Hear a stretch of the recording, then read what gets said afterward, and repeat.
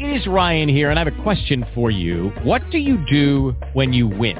Like, are you a fist pumper, a woohooer, a hand clapper, a high fiver? I kind of like the high five, but if you want to hone in on those winning moves, check out Chumba Casino. At ChumbaCasino.com, choose from hundreds of social casino-style games for your chance to redeem serious cash prizes. There are new game releases weekly, plus free daily bonuses. So don't wait. Start having the most fun ever at ChumbaCasino.com. No purchase necessary. VGW. Void where prohibited by law. See terms and conditions. 18+. Blog Talk Radio. Good morning, and welcome to the second half of Saturday Mornings with Joy Keys. I'm your host, Joy Keys. I want to thank you so much for tuning in. You can follow me on Twitter at Joy Keys. Also, check me out on Facebook, Saturday Mornings with Joy Keys. We have a group now, so check out the group. You get announcements much faster, and also lots of little giveaways. Check the group out. Also on Instagram, Saturdays with Joy Keys. And you can email me. You have a question, you have a concern, you have a comment, email me, SatursdaysWithJoyKeys@hotmail.com. Well, today I have a wonderful guest, an author. She's been on the show before. We had a great interview the last time. I don't expect anything less. This is Yejide Kilanko. I believe she's on the line right now. She's in Canada. Good morning. Yes, I am. Good morning, Joy. Good morning. I'm sorry about the delay getting into the second half of the show there. Thank you for coming back on. Oh, thank you for having me. It's always a pleasure. Thank you so much. I think you knocked it out the ballpark again with this book. Last time you were on, you were talking about daughters who walk this path, and now a good name. You're just on a roll here. Thank you so much for that feedback. That just made my day. You also have some children's books. Now, which one do you like writing better, the children's books or the ones for adults? I think the children's book because it's because the topics I usually write in my adult books are quite heavy, and so the children's book talks about mental health issues, so anger and anxiety. So they have their own heaviness to it, but I can be like a child myself, right? So I can. It's a different way of seeing it at heart. So I think I'm a bit partial to the children's books. Well, now let's tell the audience you are not just a writer, but you are a social worker. Do you still work with children? Yeah, I'm still I switched jobs this week. So as of up to last Friday, I was a therapist working in children's mental health. I'm still at the same agency, but from this Monday, I started working a brand new program where we're going to provide early help intervention services to children and families as well. So still in the same field, still working with children, but not in direct the moment. Wow, just amazing. And I found out you have a degree in political science. You have like 3 degrees, political science and then social work. So what made you decide to do social work instead of the political science and go further with that? Yeah, so when I went, my first dream was to be a lawyer. And so my goal was after political science, I was to go to law school. And then it was actually a personal situation that made me go into social work. So when I had my second child, he had some special needs, and I realized that he was going to need a lot of help, and I needed to understand the system to help him. And so that's why I decided. I said, well, I'm going to become a social worker because if my child is going to need help, I need to understand the system to help him. And that's what led me to social work. But it's how life just takes you in a different path. And it was, my becoming a social worker was a blessing for my child because I was able to advocate for him. And also as a social worker, I'm able to, talk to other parents who have children with special needs to say, hey, you know what? You can be an advocate for you. Yes, you may not have that degree, but you're still a great advocate for your child because you know that child best. And that is important to the child's voice. And so in my lived experience as a mother of a child with special needs has definitely impacted not just my professional work, even, even when it comes to my writing, the things that I write about, things I'm passionate about. So that's how I found myself in social work. I never dreamt, because when I was growing up in Nigeria, I didn't know any social worker. And so the very first social worker I met was in the States, when we lived in the States, because my son was born in Pennsylvania. And the very first social worker I met was a social worker at a children's hospital in Philadelphia. And she was such a fantastic, fantastic person. And so I said, wow. Yeah, children's hospital is one. Yeah. She was such a fantastic human being. Yeah, and so I'm sure she's retired now, but she was such a fantastic social worker. And so I told myself, I said, you know what, the way that she was a support to our family and to all the other families then, I wanted to be that, not just for myself, for my son, but also for other families. And so that's what led me into social work.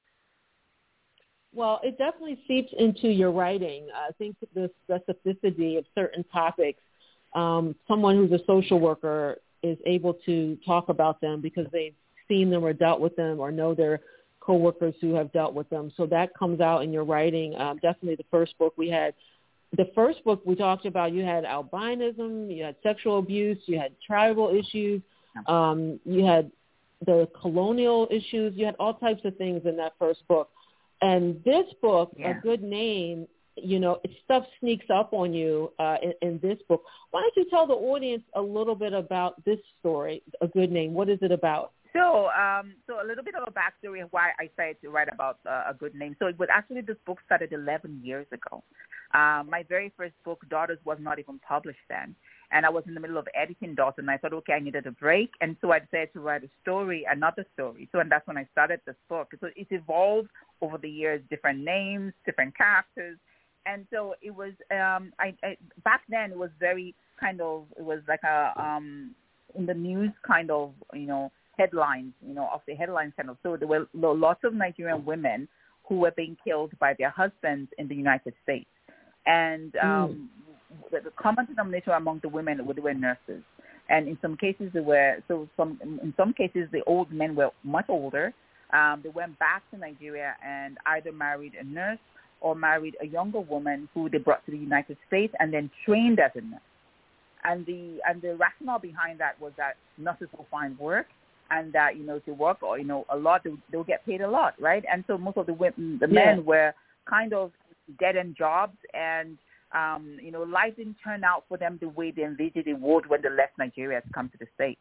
So this was their second act. This was their own way of, getting what they believe that, they deserve. And so some of the women, after a while, they're like, well, yes, I know I'm okay with supporting the family, but I'm not okay with being the cash cow. And so there now becomes the conflict. So, and of course, the expectation that, you hand over your paycheck or they're in control. And so the women begin to push back and say, no, I'm no longer doing this. I want to have a voice in this relationship. And then it leads to, domestic violence and in some cases to death, to murder, right? So that was what led me to write the story, because it was all in the news and I was researching and I was and so I was trying to so in a way to say, okay, because we're having people who, when they would go back home and say, oh, I'm looking for a wife, and sell that American dream to the families, like, hey, I'm going to marry your daughter and take her to the States and we're going to have this grand life. And I wanted people to understand that it's not all rosy. And so you have to question, not that they're not men who are sincerely, looking for wives or who are not going, I'm not saying that all of them are abusive or all of them are going to do something bad to their wives. But there are some. Exactly. And for people to question that when people come home and say, hey, I'm looking for a wife, to have a why? What's your life like where you're coming from? Not having that impression that everyone who lives in America has a grand life and, is doing well. And, of course, when they go home, they don't pretend like, oh, I'm struggling where I'm coming from. They're putting their best foot forward, right? Of course not. Yeah, you don't want to tell your family that you're struggling, that you're not the boss at the job, that you live in a one-room apartment. You don't want to tell them any of these things. Now, I had asked if you could read a little bit of the book. Are you able to do that this morning to read a little bit? Yes, I am. Okay, great. So go ahead. Okay. So I'm reading from chapter 29, And one of the characters in the book is called Nomzamo Gray, and she's an American. And so she plays a role in the book, an important role in the book. Zina Chidi is the wife's name, and so Nomzamo is Zina Chidi's friend. And so this is the first day of school for Zina, and so this is when she met Nomzamo. So, Ezefa dropped Zina in front of the school building. Zina began to doubt her ability to navigate the day on her own. She stood on the steps and pulled out her to-do list for the day. A quick review settled her mind. The main door opened to a large hall. She exhaled when a white sign with the words student registration caught her eye. Zina joined the line. As they shuffled along, she hummed some Igbo touch songs under her breath. Her eyes were on the flaming red afro in front of her when the girl turned around. You're going to have to tell me what song you're humming, the girl said.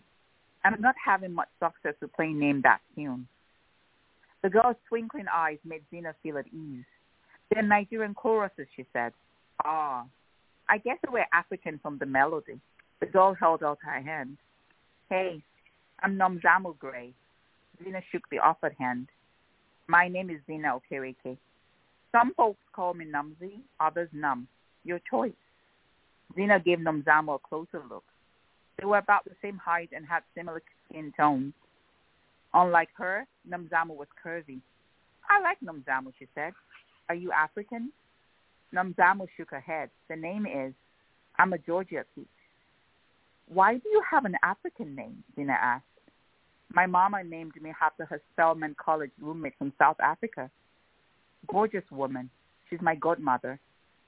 Zina was too shy to ask Nomzamo what he meant by being a Georgia peach. Maybe it was a pet name like Tomato Jaw. That name means, she asked. Mama said it means she who strives or she who must endure trials. Nomzamo smiled. Fits me. I'm a resilient, five-star badass. Zina smiled. It's a nice name. Don't worry. I'm not going to ask you if you know my godmother. Zina frowned. How will I know her? She's from a different part of the continent. Exactly. I know Africa is not a country. People here don't know that, Zina asked. Far too many people don't, Nomzamo said. It turned out that she and Nomzamo were in the same program. They completed their registration and hurried up to their first class. When the female professor entered the room, Zina rose from her seat. She looked down when Nomzamo gave her a seat under the table. Nomzamo pointed to the chair. The professor raised her an eyebrow. Do you have a question? Zina wanted to cover her face when she looked around and saw that she was the only one standing. No, ma'am. Nomzamo teased her as they made their way out of the lecture room. Sister girl, what were you doing? She gave Nomzamo an embarrassed look. I thought students here also stand when teachers walk into the classroom, she said. Even kindergartners stay in their seats, Nomzamo said. You better not give these professors ridiculous ideas. It won't happen again. Nomzamo glanced at her oversized chain watch. We have another hour before our next class. I need to get to the bookstore. You want to come along? Sure. After Nomzamo ordered her books, they sat on one of the stone benches outside. The warm sun caressed Zina's exposed ham. She missed outside time. Nomzamo gave a little wave to a tall black man. He returned Nomzamo's wave. She made a call-me gesture with her hand. Is your friend? Zina asked. I don't know the brother. Nomzamo nudged her with her shoulder. I'm sure you noticed his cute butt. Zina held up her left hand. I'm married. Nomzamo shrugged. Your eyes still work, right? Zina laughed. You're funny. Thank you. I was going to be a comedian/beautician. I love making people laugh. I also love making people feel good about themselves. Nomzamo didn't look like someone you could compel to do something she didn't want to. So why the change to nursing, Zina asked. I'm doing this for my baby brother, Trey. 2 years ago, he was fooling around on a trampoline. A back split broke his spine. The nurses who took care of him did a fantastic job. Without them, wouldn't have been able to take him home. Zina reached out and gave Nomzamo's arm a gentle touch. I'm sorry to hear that. Nomzamo gave a light smile. Thanks. Sometimes life provides us with the luxury of choice. Sometimes it doesn't. The words brought a heaviness to Zina's chest. Your brother is still here with you. Namzamo took a deep breath. He is. I'm glad I met you today, Namzamo said, Zena with a contagious giggle. Zena realized she might have found her first friend at the college. Me too. The rest of the day flew by. For the first time, Zena was happy to come home to an empty house. Tired, she stretched out on the bed and fell into a deep sleep. The end. So she is meeting her friends. She's starting school. That's a lot of things happening for her. Okay, I got to ask, are people still going back home to get a wife? Yes. Wow. Yes, they are. Wow. Yes. Yes. So this is a very serious matter. People, yes, because some people feel, well, that, that marrying someone who's here, you have different values or different ways, or even in some cases, it's not even just even Nigerian women who are in North America. They feel they're different. So they want a Nigerian woman from Nigeria. So it's not as if they're not Nigerian women here, which, we talked I was about like, in the book. Is this still happening? It is still happening. There are people who still go home to find women to marry. Now, this is there's a part in there where he has to pay a bride price. Is that still going on? Where they have this list of things? Yes. What? It is still happening. Oh, my goodness. Oh, my goodness. Now, for the people who are just tuning in, I'm speaking with author Yejide Kilanko about her book, A Good Name. And you can call in. I just want to let people know, 516-387-1745, if you have a question. She wrote this great book, and we're talking right now about African men going back home to get a wife. But I want this bride price. I see, sometimes, this is going to sound weird, right? Sometimes I wish I was a dude because sometimes I used to wish I was a dude because they have more power. Men have more power in America. You know what I'm saying? And also different parts of the world. Yeah. It's a patriarchy. But now he has to pay this bride price. I'm glad I'm not a man because I want to pay a bride price. And the thing is crazy. It has like crazy stuff on the list that have nothing to do with the bride or taking care of the family or anything. It's like these odds and they're probably going to resell them. Yeah, like I like even personally, right? Like so in my the tribe we're talking about here is different from my tribe, right? So the list and the expectations vary across different tribes.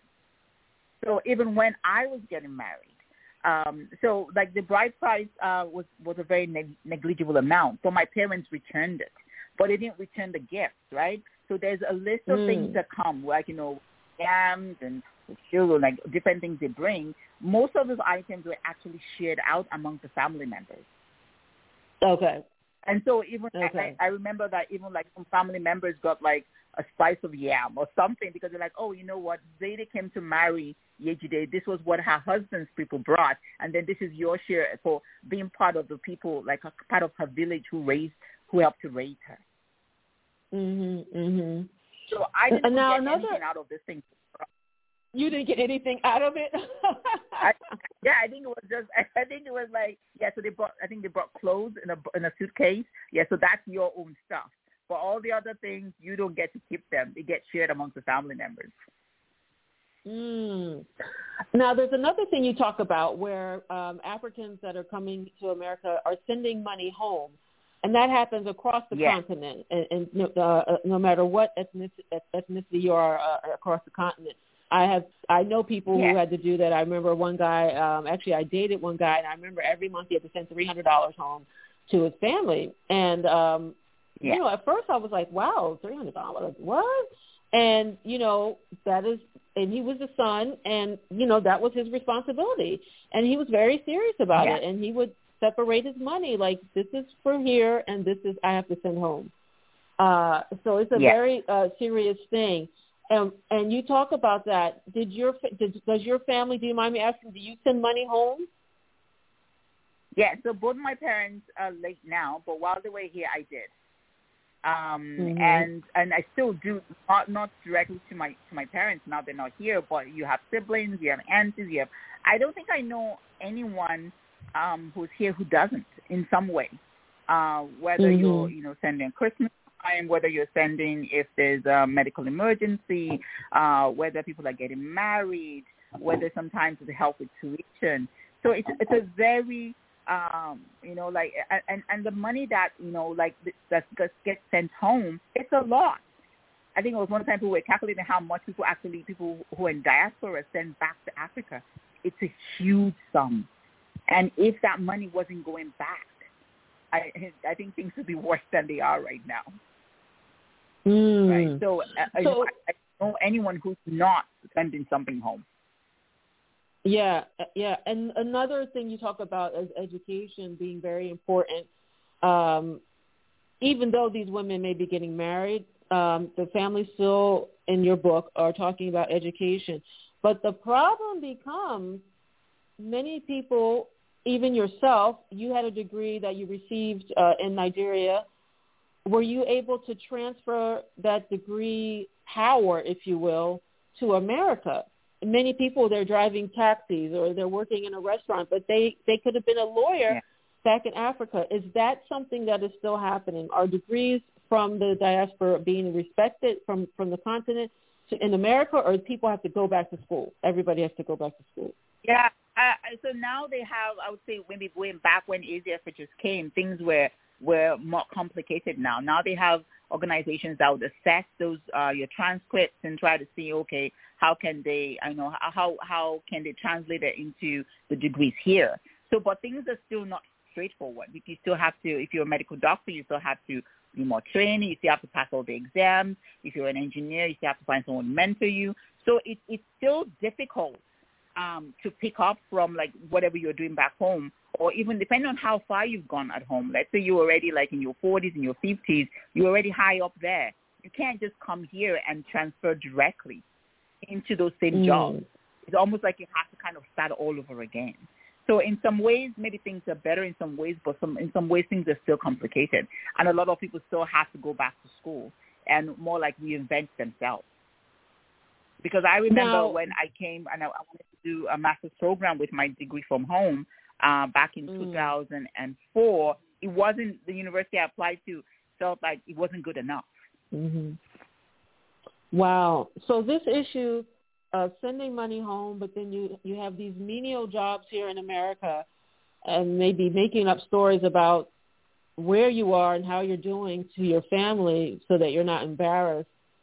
But there's some positive things that in the book. One of the funniest things, oh my gosh, I'm not going to give it away. I'm just going to say gold tiles. That's all I'm going to say. Gold tiles. I was somebody probably thought something was wrong with me when I got to that point in the book. And I was like, oh my God. I was on the floor, okay? The audience, you don't know what I'm talking about, but when you get the book and you get to the part of the gold tiles, you will understand. You too will laugh your head off. I wish I could tell you that was fiction. It wasn't. What? It was my goodness. Oh my goodness. Wow. Oh my. So she has serious stuff in here, but she has some seriously funny moments in the book. I don't want to give too much away, but you have love. And what is love? You know, if you're young, you think love is one thing. But then as you get older, you see that it's something else. And this idea of going back home and getting a wife that you may not love, this arranged marriage, you may not love, so you're thinking love is going to grow. Do you see success with these marriages? Is this a positive thing, or should it be like abandoned? People shouldn't be giving up their 18-year-old girls to these men to marry.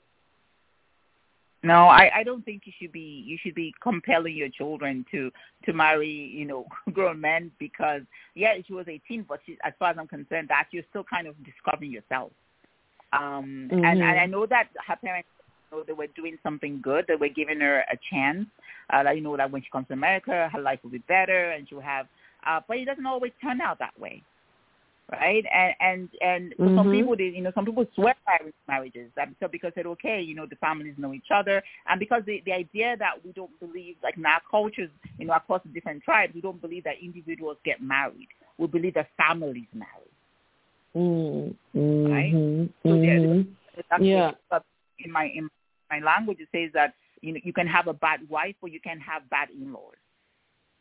Right. That that a bad wife is easy to tolerate, but bad in-laws are, oh my goodness, that they're pain everywhere. So that concept that you're marrying, but that bad, so the concept that because you're marrying families is important for you to know them. That you can't just come to the West and then find somebody in isolation and marry them because you don't really know. And that, so they encourage people to come back home because they think, okay, that way we can do our research. We can find out, are they good people? Are these kind of people we want to join our families too? But things are not, maybe back in the day where, you're going to the next village, but things are so spread out now. And people, it's not like, what people's like, what's that? There's a lot of folktales you talk about in the book. Is that something that's still happening? Like if somebody cheats on the woman cheats. The woman seems to have a short end of the stick in the way, I don't know, for me when I was reading, in terms of she has to, the man is the lead, she has to follow him. I don't really have a problem with that. As long as the guy is a good guy and as long as the person is knowledgeable and compassionate. But there's this chauvinistic aspect happening, and then it gets into the realm of the domestic violence. And how can somebody know that they're in a domestic violence situation? Because people don't get hit, but they are still in a domestic violence situation. Yeah. Yeah, and I think sometimes we've had. Even conversations back home with, like even with the Nigerian women, they'll be like, oh, but he doesn't hit you. So what's the problem? Like it's that understanding of what domestic violence is, that it's not just physical, that it's emotional, that there are different levels to it. And that's the other thing I'm hoping that the conversation will spark, that the fact that a man does not hit you does not mean that he's not been abusive. Yeah, and that man doesn't think he's being abusive. Exactly, because and that's the other thing too. Like when I talk about how do we as women also prop up that system, because in some ways we're complicit too, right? Like like when a sister comes or a friend comes and says, oh, this this is what I'm experiencing, and they're like, well, just suck it out. Like what? Hey, this, it is what it is. Just try and bear it. He's not beating you. At least, he's providing some of the time, or he's not cheating on you. Just justifying it. Yeah. So that's having an problem, understanding of what yeah. Yeah. And sometimes when I talk about I with some women, that it could be because they've experienced that, right? And so they're like, okay, why should you have better? I see. Yeah. Wow. So there's a lot going on. You have relationships. You have love. You have, the aspects of familial expectations were so heavy in the book. I thought the guy was going to drown in this expectation, this swimming pool of expectation that his family had of him, and as an American, I can't relate. My family did have expectations. I definitely wasn't. I couldn't drop out of school. That wasn't even a thought. Like that was never even a thought. Definitely going to college, but if I didn't, as long as I was doing something productive, But for my grandparents, I needed to go to college, So every family is different, but I know for me and my family, they had expectations. And my daughter tells me that I wouldn't let her get anything lower than a B. Now, I don't remember that, you know what I mean, in school. She's like, oh, no, I was afraid if I even had a C or something. And okay, mind you, she was an AB student mostly through her schooling. And so, but she's like, no, Mom, seriously. I was like, really? I was like that? Like, oh, my goodness. Well, I'm going to give away some copies of your book. Yay.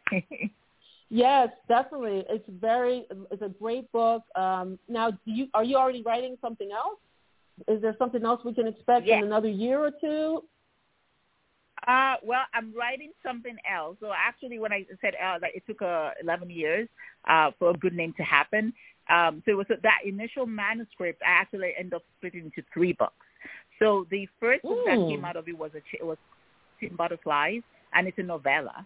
And then, so a good name is the second book from the manuscript, and the third book from that manuscript is called In Our Own Ways, and it's entirely set in Nigeria. And so I'm editing. I'm doing like a edit again for that manuscript. So I'm hoping everything crossed that I can sell that soon, and then maybe in a year or two, then that book will be out too. So, but yeah, and I'm also working on some other picture books, and yeah, so and also doing life and also working and. So. Now, let me ask you real quick. What's your favorite African dish to eat? Do you have a favorite Nigerian dish or some other part of Africa, some dish that you like? My absolute because we have this giant African snails. I don't know, they're not like escargot. They're like huge, and that is like when you make them in a hot pepper. That is my absolute favorite. That is my own caviar. Then do you know how to cook it? Or there's a recipe? How did you learn about it? Yes? So I, like it's a delicacy because it's expensive, right, to buy even back home. So, so we didn't eat it all the time. So when we buy, you buy the live snails. That's how they sell them. You buy the live snails and then you prepare them yourself. Yes. And so it is, that is my app. Yes. That for me is the ultimate delicacy. You would have to not tell me there were snails. You would just have to say there's some meat in here, because if you tell me that it's a snail, I am not going to eat it. Now, I have had hot pepper stew, but I've never had it with snails. So you would just have to be like, boy, I got some stew, here's some fufu or something like that. Okay, I'm cool. Now, after I ate it, and you said, oh, so did you like it? And you said, oh, that was snails. Then I would be like, oh, okay. Well, it tastes okay. I'm still alive, No, your dad not gonna kill you. It's an acquired taste. I'm gonna say that, right? Okay. So for me, that it's an acquired taste. But maybe something that next would be fried plantains, and most people would eat that. Oh yeah. Yeah. Mm-hmm. Yeah, I love fried plantains. Oh my God, yes, definitely. Do you have some favorite writers? Oh, sorry. Go ahead. Yeah. No. So favorite writers in terms of like Nigerian writers, African, or just? Oh, sure. We can do Nigerian writers. Do you have some favorite Nigerian writers? Yes. So my absolute, she's late now, was Buchi Emeketa. So she was one of our first writers in Nigeria. And so because I think when I was 13, I read her book, The Joys of Motherhood. And even though that book was set, like, I think, 40s, it was still, it was a shock to me how the life of the women there was still the same, was still very current. Like, even though we had moved forward into, education, but it was all, in some ways, we had not moved at all. Right. And that book, I have... What's that? No, go ahead. Sorry, you clicked out a little bit. Say it again. Yeah. So what I wanted to say was that it shaped how I wanted to walk through the world as a woman. The things that I was going to accept and the things that I was not going to accept. And so that book really shaped my understanding of what I wanted to be as a woman and the things that I was going to accept. And I was about 13 or 12 when I read it. And so that book played a huge role very in young. my life. Yeah. I started reading very early because my dad had loved reading and had a library and had a big one, and he would buy us books. And so that book also played, and then the other book that played a big role was Roots by Alex Haley. And for me, it was because I was living in a place where everybody around me was predominantly black. So the concept of what being a black person was, because I would say it was until I moved to North America, because before I actually understood I'm a black person, because I didn't have to define myself like that back in Nigeria. There were other ways of defining me, whether I was I was from my tribe, but the idea of, you're a black person, I didn't fully have that understanding until I moved to North America, that, you're a black person, and all the things that came with that. A lot of African Americans, when they go back to Africa, have reported that that's a sense of they feel whole and at ease because everybody around them is black. The storekeeper's black, the bank teller's black, the mayor is black. They're black. Everybody's black, and you feel at ease. And white Americans or white Europeans, when they when they go to Africa, they feel unease. They are uneasy to some degree about themselves. So that's how we feel. We are uneasy because we don't know if the police are going to stop us or if some neighbor is going to call the thing on our kids for selling water. Here in America or Canada, where we're not the majority, we are we are uneasy. But we could talk about a whole bunch of stuff in relation to race and ethnicity, but we don't have time today, unfortunately. But I just want to thank you again for writing a wonderful book for us, the people, and thank you for coming on the show and sharing the story with us. Thank you. So it's always fun when we talk.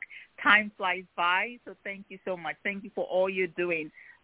Promoting books. We can write, but if we have people who are invested in helping us get the word out there. So thank you so much. Thank you for all you do for our community. Thank you so much. You're welcome. You're welcome. You have a great weekend. Okay. I'll talk to you soon. Okay, I will. Okay, you take care. Okay, bye-bye. Bye. Thank you, everybody, for tuning in. I just got off the phone with Nigerian author Yejide Kilanko about her book, A Good Name. I'm going to be giving away some copies, so you want to follow me on Twitter @JoyKeys. Also, check me out on Facebook, Saturday Mornings with Joy Keys, and on Instagram, Saturdays with Joy Keys. On the Facebook, though, we have a group, so you also could follow the group, and you could get announcements faster, and also I had exclusive giveaways on there. So you want to be in the know to get a good giveaway. I do books, I do gift cards, all types of things, music. So you never know what's the giveaway going to be. And they're pretty simple. You just got to email me the answer usually. Be the first one. So it's nothing really crazy. I try not to make people go through hoops like, follow me here and do this there and put somebody's name and blah, blah, blah. Nah, I don't got time for all of that. I want to give them away. I'm not trying to keep it from you. You know what I mean? And fortunately, I've been blessed with many publishers have sent me extra books. And if not, I'm okay with if it's a good book, I want you to read it. If it's a good situation, I want you to know about it. So I don't have a fear of sharing the knowledge, so to speak, with you guys. Have a wonderful weekend. I hope you guys can tune in next week. I'm going to be doing some live sessions. I'll probably post information about that so that we can have like a live conversation with each other. And I can learn more about you and what you like and don't like. And you can learn more about me and ask me questions. All right. You guys have a great weekend, a great week. I'll talk to you soon. The Centers for Disease Control and Prevention is working to help keep you and your community safe from the threat of novel or new coronavirus. Take the following everyday steps to help avoid the spread of all respiratory viruses.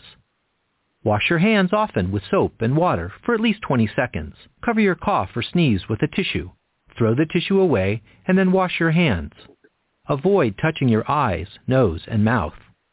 Clean and disinfect frequently touched objects or surfaces, such as remote controls and doorknobs. Avoid close contact with people who are sick. And stay home if you are sick. Call your healthcare provider if you develop fever, cough, or difficulty breathing. For more tips, visit cdc.gov.